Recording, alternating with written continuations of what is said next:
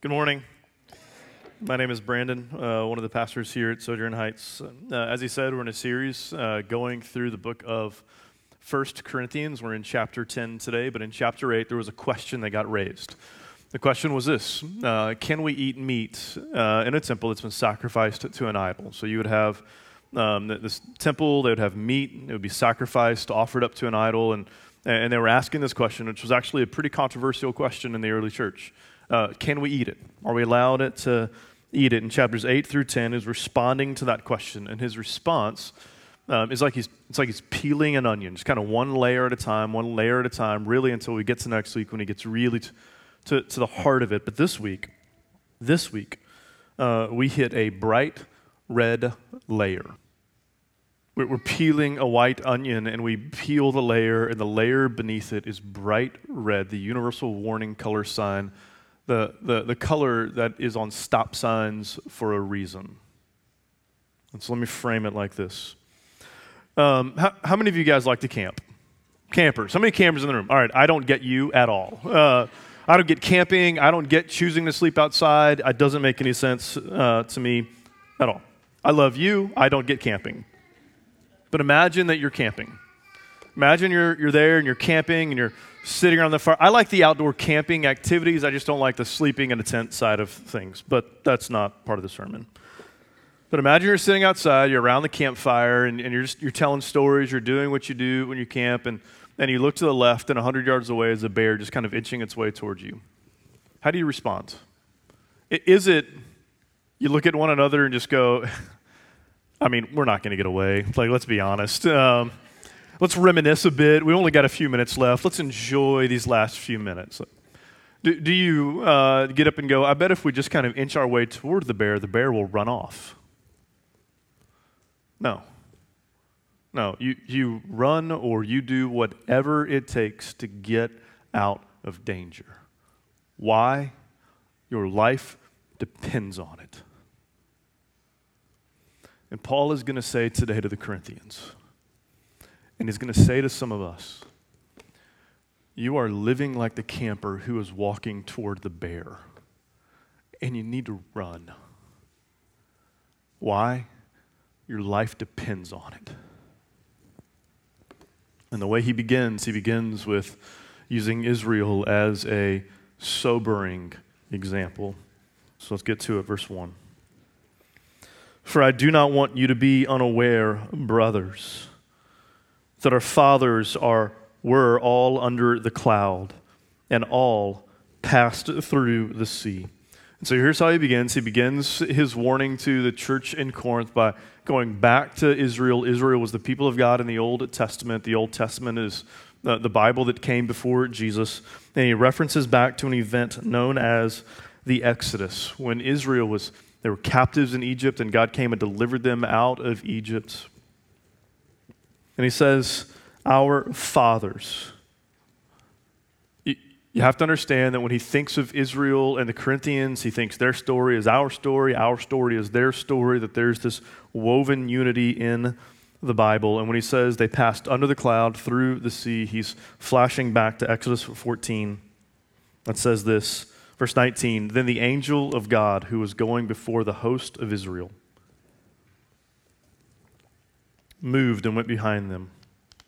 And the pillar of the cloud moved from before them and stood behind them, coming between the host of Egypt and the host of Israel. And there was the cloud and the darkness, and it lit up the night. It lit up the night without one coming near the other all night. Then, verse 21, then Moses stretched out his hand over the sea, and the Lord drove the sea back by a strong east wind all night and made the sea dry land, and the waters were divided. So this is the famous event where Israel is being led out of Egypt. They come to the sea, and God parts the sea, and they walk through the sea. And this section in chapter 14 finishes like this in verse 30. Thus the Lord saved Israel that day from the hand of the Egyptians. But here's what's interesting, is that the cloud, it represents the presence of God among them. The The sea parting, the water represents the saving grace of God as he delivered them out from Egypt. But here's Paul's point. Here's Paul's point. All of Israel, all experienced God's presence, all experienced God's deliverance. And then he goes on. Verse 2. And all were baptized into Moses in the cloud and in the sea. This is primarily not a theological statement about baptism. It's primarily an illustrative statement about Moses, not that it doesn't have anything to say about baptism. We'll come back to that in a second, but this is primarily about Moses leading them out of their captivity, Moses being Israel's deliverer. And again, who does it say experienced God's deliverance from Moses? That was for you guys. Who? All. Verse 3, and all ate the same spiritual food, and all drank the same spiritual drink. Now, different scene, same story. Exodus 16, the people are hungry and they're grumbling, and God literally fed them food from heaven, bread from heaven, manna from heaven. And then in Exodus 17, again, thirsty, frustrated, God fed them, gave them water from a rock. Paul called it spiritual food and spiritual drink. This is interesting. I think it's interesting. You have physical food, you have physical water, and Paul, now looking back, goes, hey, this is spiritual food, this is spiritual drink. What does he mean by that? Here's what he means by that. He means that it is food and drink provided by means of the Spirit. It came from God. God provided for them what they needed, food and water. And who received the food and the water? All. All of Israel. All. And he keeps going, for they drank from the spiritual rock that followed them. And the rock was Christ. And Christ existed before his incarnation. This is eternal second person of the Trinity. When Paul looks back, and Jesus as well, but when they look back at the Old Testament, they see Christ active in the life of Israel and the people of Israel, and that the rock was both spiritual and it was Christ. And it was Christ in spiritual form who provided for the needs and nourished the people of Israel. He is the one that sustained them.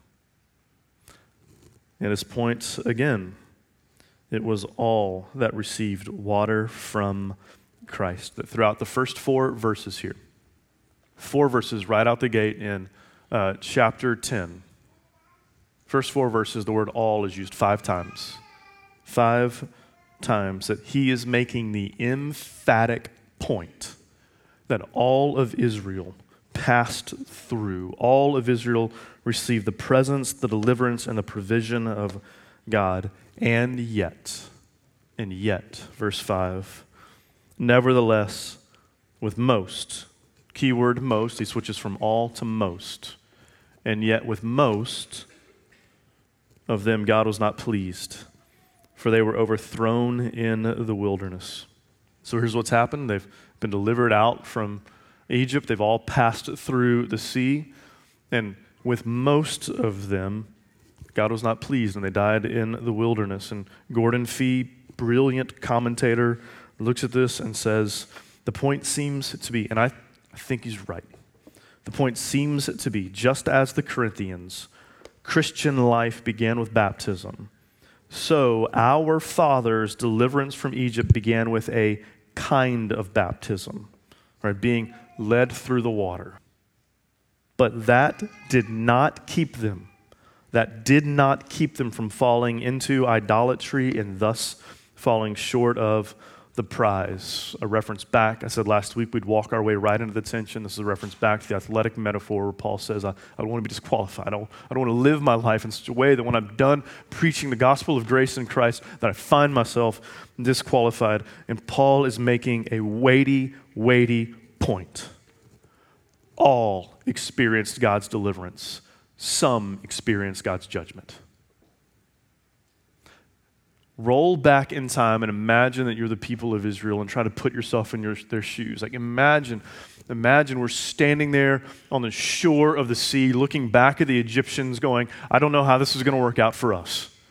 Maybe we should start reminiscing. And then all of a sudden, the water parts, we walked through, we're on dry land on the other side as the water collapses in on the Egyptians and we are saved. And how many of them do you think looked at that and said, oh, how good is God? Oh, God is so good. Look at what he has done for us. He has delivered us from the hands of the Egyptians. All of them. And yet some fell under the judgment of God. But here's a question. I think it's a fair question to ask. What does that have to do with the church in Corinth? I mean, that was Old Testament. This is New Testament. And didn't things change from the old to the new? Fair question, is it not? I think it is. Verse 6, Paul will answer it for us. Now these things took place as examples for us, that we might not desire evil as they did. All right, the word example, it's just not a great translation, but it's the best that we've got in English. It's the word typos, it means type. The best way to explain that is it's Paul saying, hey, listen, their life was a foreshadow of ours. Their life was a foreshadow of ours. What does that mean? Here's what it means. It means the Israelites' experience of redemption, idolatry, and destruction is used as the lens through which the Corinthians are to view and understand their own situation. Here's the point. Paul is not playing games with the church in Corinth. Like, these are a people that he came and he poured out his life to see this church birthed.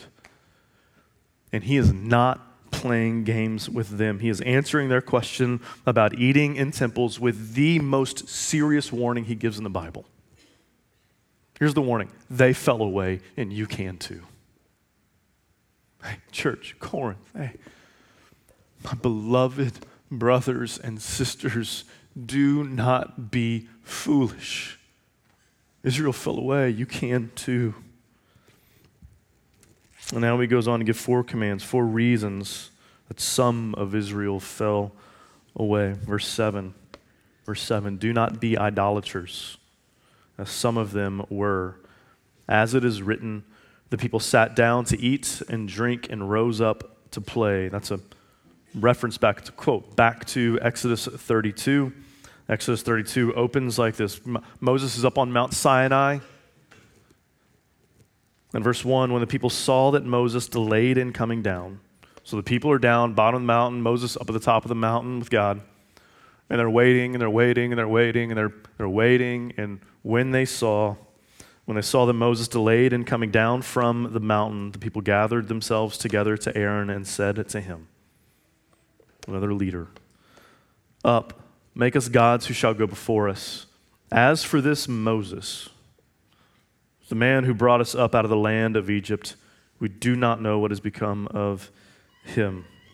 All right, there's something we can learn very practical about idolatry right here. That what is an idol? An idol is anything that you trust more than God, anything that you think will give to you what only God can. And in their shoes, they're looking up, and it appears like Moses is delaying. And so if Moses is delaying, we don't know what's happened to him. If we don't know what's happened to him, we can't trust the God that he said was leading us. And so obviously God is not leading us anymore. And so we need to create ourselves a God that we can see, a God that we can hold, that we can touch, that we know is going to go before us. And we don't melt our gold and jewelry around here and create gods. So to modern Westerners, we think this is somewhat ridiculous. But we do it all the time. It just doesn't look this way. But we're going to get to that in a second. And now he turns to 3 fruits of idolatry, if you will. The 4 things, idolatry, and then 3 things that flow right out of it. Verse 8, we must not indulge in sexual immorality as some of them did, and 23,000 fell in a single day. This is a flashback to Numbers 25, where they were sleeping with religious prostitutes. And they didn't just sleep with the religious prostitutes, they bowed down to their gods. And do you know when they bowed it down to their gods in Numbers 25? Here's when they were eating, when they ate with them. So why is this warning in here? On the surface, it might seem a bit out of place, but you know what else was all around the temples in Corinth? Religious prostitutes. They're saying, listen, you're putting yourself in harm's way. You're putting yourself in harm's way, church. What are you doing? Don't do it. Paul knows this. God made sex to be a man, a woman inside the context of marriage, inside that covenantal marriage relationship where the sex between the two weaves them together and draws them closer to God. And any sex outside of that hardens your heart toward God and leads you away from Him. Saying, don't do it. It's not just about sex, it's about your heart and what God you worship. Saying to them and to some of us this morning, you're playing with fire. You're playing with fire right now. Like you're playing with fire. You've got some gasoline around and you don't even know that it's about to explode, and you're going to find yourself 5 years from now, 10 years from now, wanting nothing to do with the God who loves you because you gave yourself over to another God. But He's not done. Verse 9, we must not put Christ to the test, as some of them did and were destroyed by the serpents. That's another. Nor grumble, verse 10, as some of them did and were destroyed by the destroyer. This is rolling back to Numbers 21, verse 5. And the people spoke against God and Moses. Why have you brought us up out of Egypt to die in the wilderness? For there is no food and no water, and we loathe this worthless food. This is Israel. You ready? Yes, we have your deliverance. Yes, we have your presence. Yes, we have your provision, but it's not enough. It's not enough. It's not enough. Now, what we find in Israel, what we find in Corinth, and what we see in us is this ongoing dissatisfaction with our life. And I should have said some of us. It's not a blanket statement for all of us. But in some of us, we find just this ongoing, ever-present, nothing is ever good enough. Right, I've got an apartment, they've got a house. I've got a house, I've got a better house. I've got great friends, they have a spouse. Ongoing, ever-present dissatisfaction with my life. And the point he's going to great length to show here is how God feels when you look at your life, the life that God has given you, and you say, it's just not enough. It's not enough. Why can't I have? And point at the person next to you. Well, now he turns from Israel and he takes the arrow and he fires it directly at the heart of Corinth. Verse 11. Now these things happened to them as an example. That's a parallel word to typos again. As an example. But they were written down for our instruction, on whom the end of the ages has come. Therefore, let anyone who thinks he stands take heed lest he fall. They were written down so that we might not, to the church in Corinth, so that sojourns, so that we might learn from them and our hearts might not go where theirs did. And he's saying, take heed. Take heed. Like imagine it's Paul right here looking at you saying, take heed, Corinth. Take heed, Sojourn. Take heed. I don't want you to be unaware that some of you are living life with a bear right next to you and you're looking at it thinking it's a toy. Take heed, Sojourn.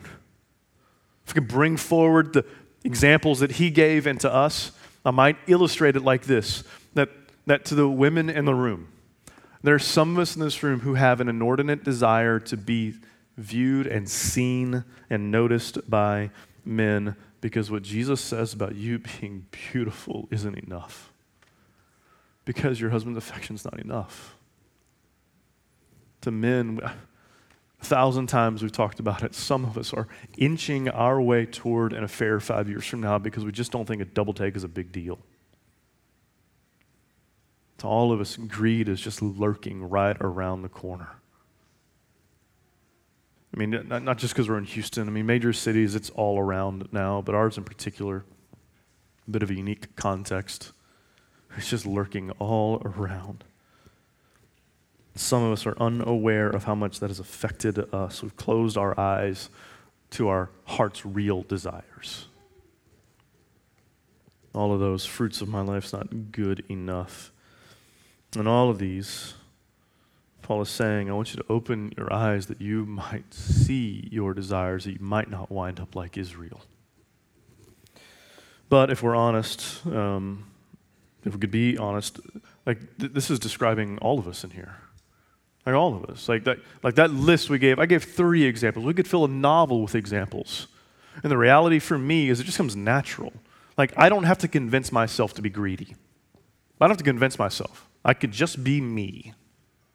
I'm sure that I'm alone, feeling a little vulnerable right now, but whatever. I don't have to pretend. I don't have to try. It's just in me. It's just there. It comes natural. So what do we do then? Verse 13. No temptation has overtaken you that is not common to man. Saying, hey, Corinth, you're not special. You're like Israel. But God is faithful. He will not let you be tempted beyond your ability, but with temptation he will also provide the way of escape that you may be able to endure it. This is a simple statement. Temptation is real. God provides the escape. But here's the question. What is the way of escape? Notice the article, right? You see the apple over there. How many apples are we talking about? 1 apple. What's the way? What's the way? Well, Paul does not give specifics in here, but I do think that we can get to the answer if we ask a simple question. Why did Paul use the Exodus to illustrate the situation that Corinth is in? Like if you have just a cursory glance of the Old Testament, here's what you can find. You can pick anywhere in the Old Testament, and you got pretty good odds you're going to find Israel being idolatrous. Like, it's just a continuous story of idolatry for the people of Israel. Like, you could open up any page, good shot, that's how you land. So why the Exodus? Could it be that what he wants is for them to look back and to remember that there was a day when they were slaves in Egypt, and God took Moses and provided the way of escape. And they might bring that forward and know that just as Israel experienced the presence, deliverance, provision through Moses, that the true and greater and more beautiful Moses has come, the one who in Jesus would be how we experience the presence, deliverance, and provision of God. Might it be that he wants them to look back and know that while we're not slaves in Egypt, we are slaves to our own desires. And the only escape is the death and resurrection of Jesus more fully applied to our lives. And then we can live verse 14. Therefore, my beloved, flee from idolatry. Flee, imperative, emphatic, flee from idolatry. Run. Your life depends on it. Flee. In the context of meat offering, being offered up to idols, stop putting yourself in harm's way. Stop putting yourself in harm's way. Jesus didn't die so that you could tempt yourself with other gods. Stop putting yourself in harm's way. Stop putting yourself in harm's way. But here's the deal. You cannot run from idolatry without running to Jesus. You can't. You'll run from idolatry to idolatry. But here's the question. How do you run to Jesus? Like, I've heard that 1,000 times. I have no idea really what it means. How do you do it? Keep reading. I speak as to sensible people. Judge for yourselves what I say. The cup of blessing that we bless, is it not a participation in the blood of Christ? The bread that we break, is it not a participation in the body of Christ? Because there is one bread, we who are many are one body, for we all partake of the one bread. Now, disclaimer, lots to be said about communion that we're not going to say today because we're going to come back to it in a few weeks. But for now, I want to ask this question. Why do you think Paul would make this statement, flee idolatry, and then back it up with a statement about communion? Why do you think he would do that? Why would you think he would back it up with is not the cup, the bread, a participation in the body and the blood of Jesus? The participation, koinonia, communal fellowship, communal participation in the body and blood of Jesus. Here's why. Paul calls, this is from a commentary that St. Tim, Dr. Keller, Sorry, I don't know why I do that. Said, if I had two books that I'm going to use to help me interpret the Bible, this is one of the two. Paul calls the food and drink that was miraculously provided to Israel spiritual food and drink, since he understands that they were provided by the Spirit and understands. This is the parallel, bringing it forward, and understands the elements of the Lord's Supper also to be food and drink of the Spirit. I'm going to read that again. Who understands the elements, the bread and the cup of the Lord's Supper, also to be food and drink of the Spirit, who communicates the presence of Christ to his community. Here's, I think, Paul's point. You run from idolatry by running to Jesus. You run to Jesus by running to the table. This is how you do it. It's not the only way, but it's the way Paul brings up right here. Run to the table. You run to the table. It means on Sundays you don't wake up wondering, hey, is the sermon going to be boring or not boring today? It means you don't wake up going, hey, you know what, if music just hits the right notes, makes me feel, I will worship today. It means you wake up and you say, I need to be together with the one church and I need to go to the table with them. I need to go to the table with them.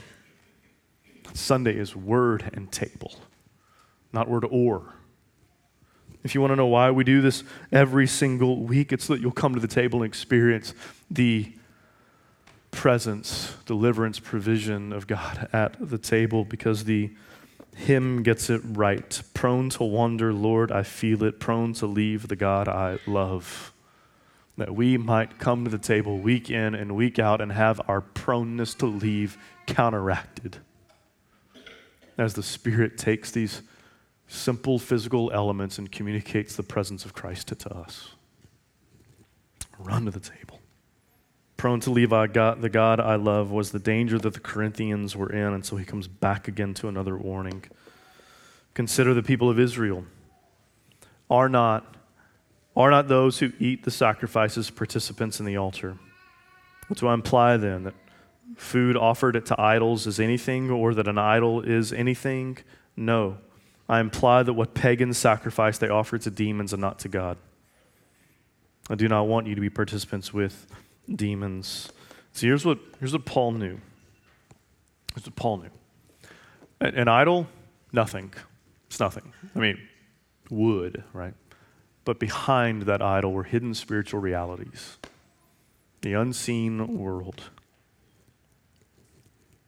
And behind every false god is hidden spiritual realities. Behind every false god is the demonic.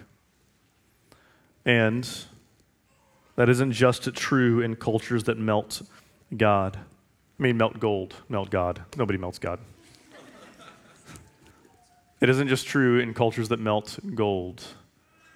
It's true in cultures that create the God of success, that behind the God of success are hidden spiritual realities that thought that they would succeed in overthrowing God.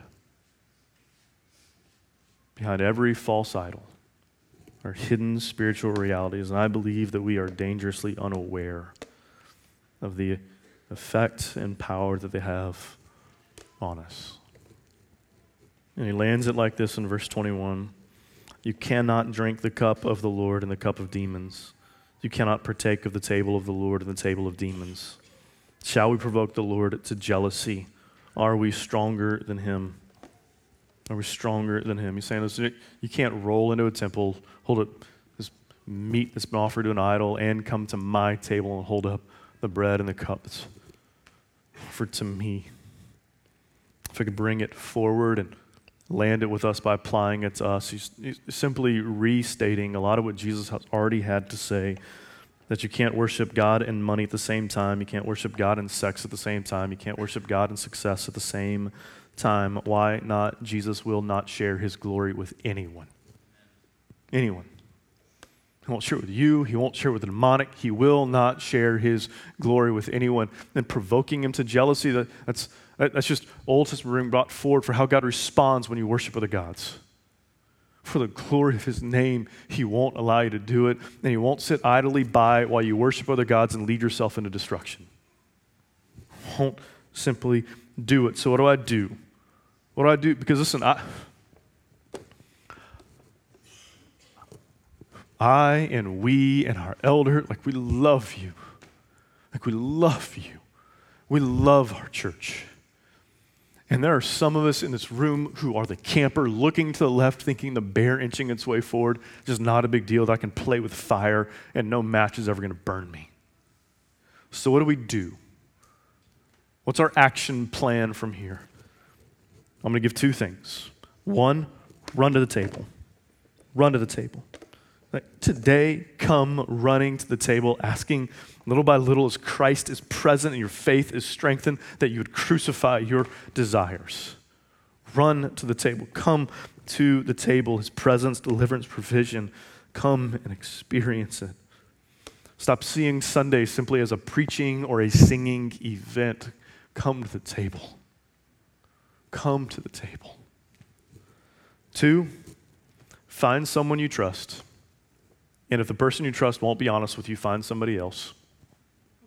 Maybe this is a parish exercise, I don't know. And ask him this question. What do you think is most important to me? Ask him this question. What do you think it is that I think I can't live without? More than likely, it's going to be a good thing, that when the good thing becomes the ultimate thing, it becomes a deadly thing. Ask them those questions. Listen, the most horrifying exercise I've ever been given was by my counselor like 10 years ago, 9 years ago, it doesn't matter how long ago it was, where he said, hey, find people, ask them these 10 questions, and let them analyze you for you because you lack the self-awareness to do it yourself. I didn't find that friendly, but it was helpful. But here's the reality. If I ask you, what's the thing that you can't live without, more than likely we don't have the self-awareness to answer that question honestly. More than likely, we need the community of Christ to speak into our life and answer that for us. Because we need to know what it is that we are or on the verge of making an idol out of. That the good thing wouldn't become an ultimate thing, so that ultimate thing wouldn't become a deadly thing. Paul's warning was serious. Run, your life depends on it. Your life depends on it. God, give us the ears to hear and eyes to see. Let's pray. Father, I know the love that you have for your people, and I know that that love was the fruit of this incredibly serious warning that Paul gave to the church in Corinth. I pray that we would take this incredibly serious warning and actualize it, apply it to us, and we would receive it as seriously as they should have. May we who are on the verge, who are running headfirst into idolatry and don't know it, would you give us eyes to see? Would you give us the community around us to speak into us?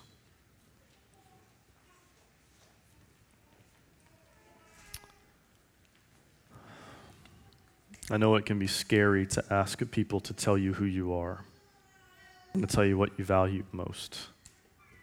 Would we have the courage to do it? Would I have the courage to do it? And would we and would I have the courage to listen when they say what we don't want to hear? We need your grace to do that for us. We ask in Christ's name. Amen.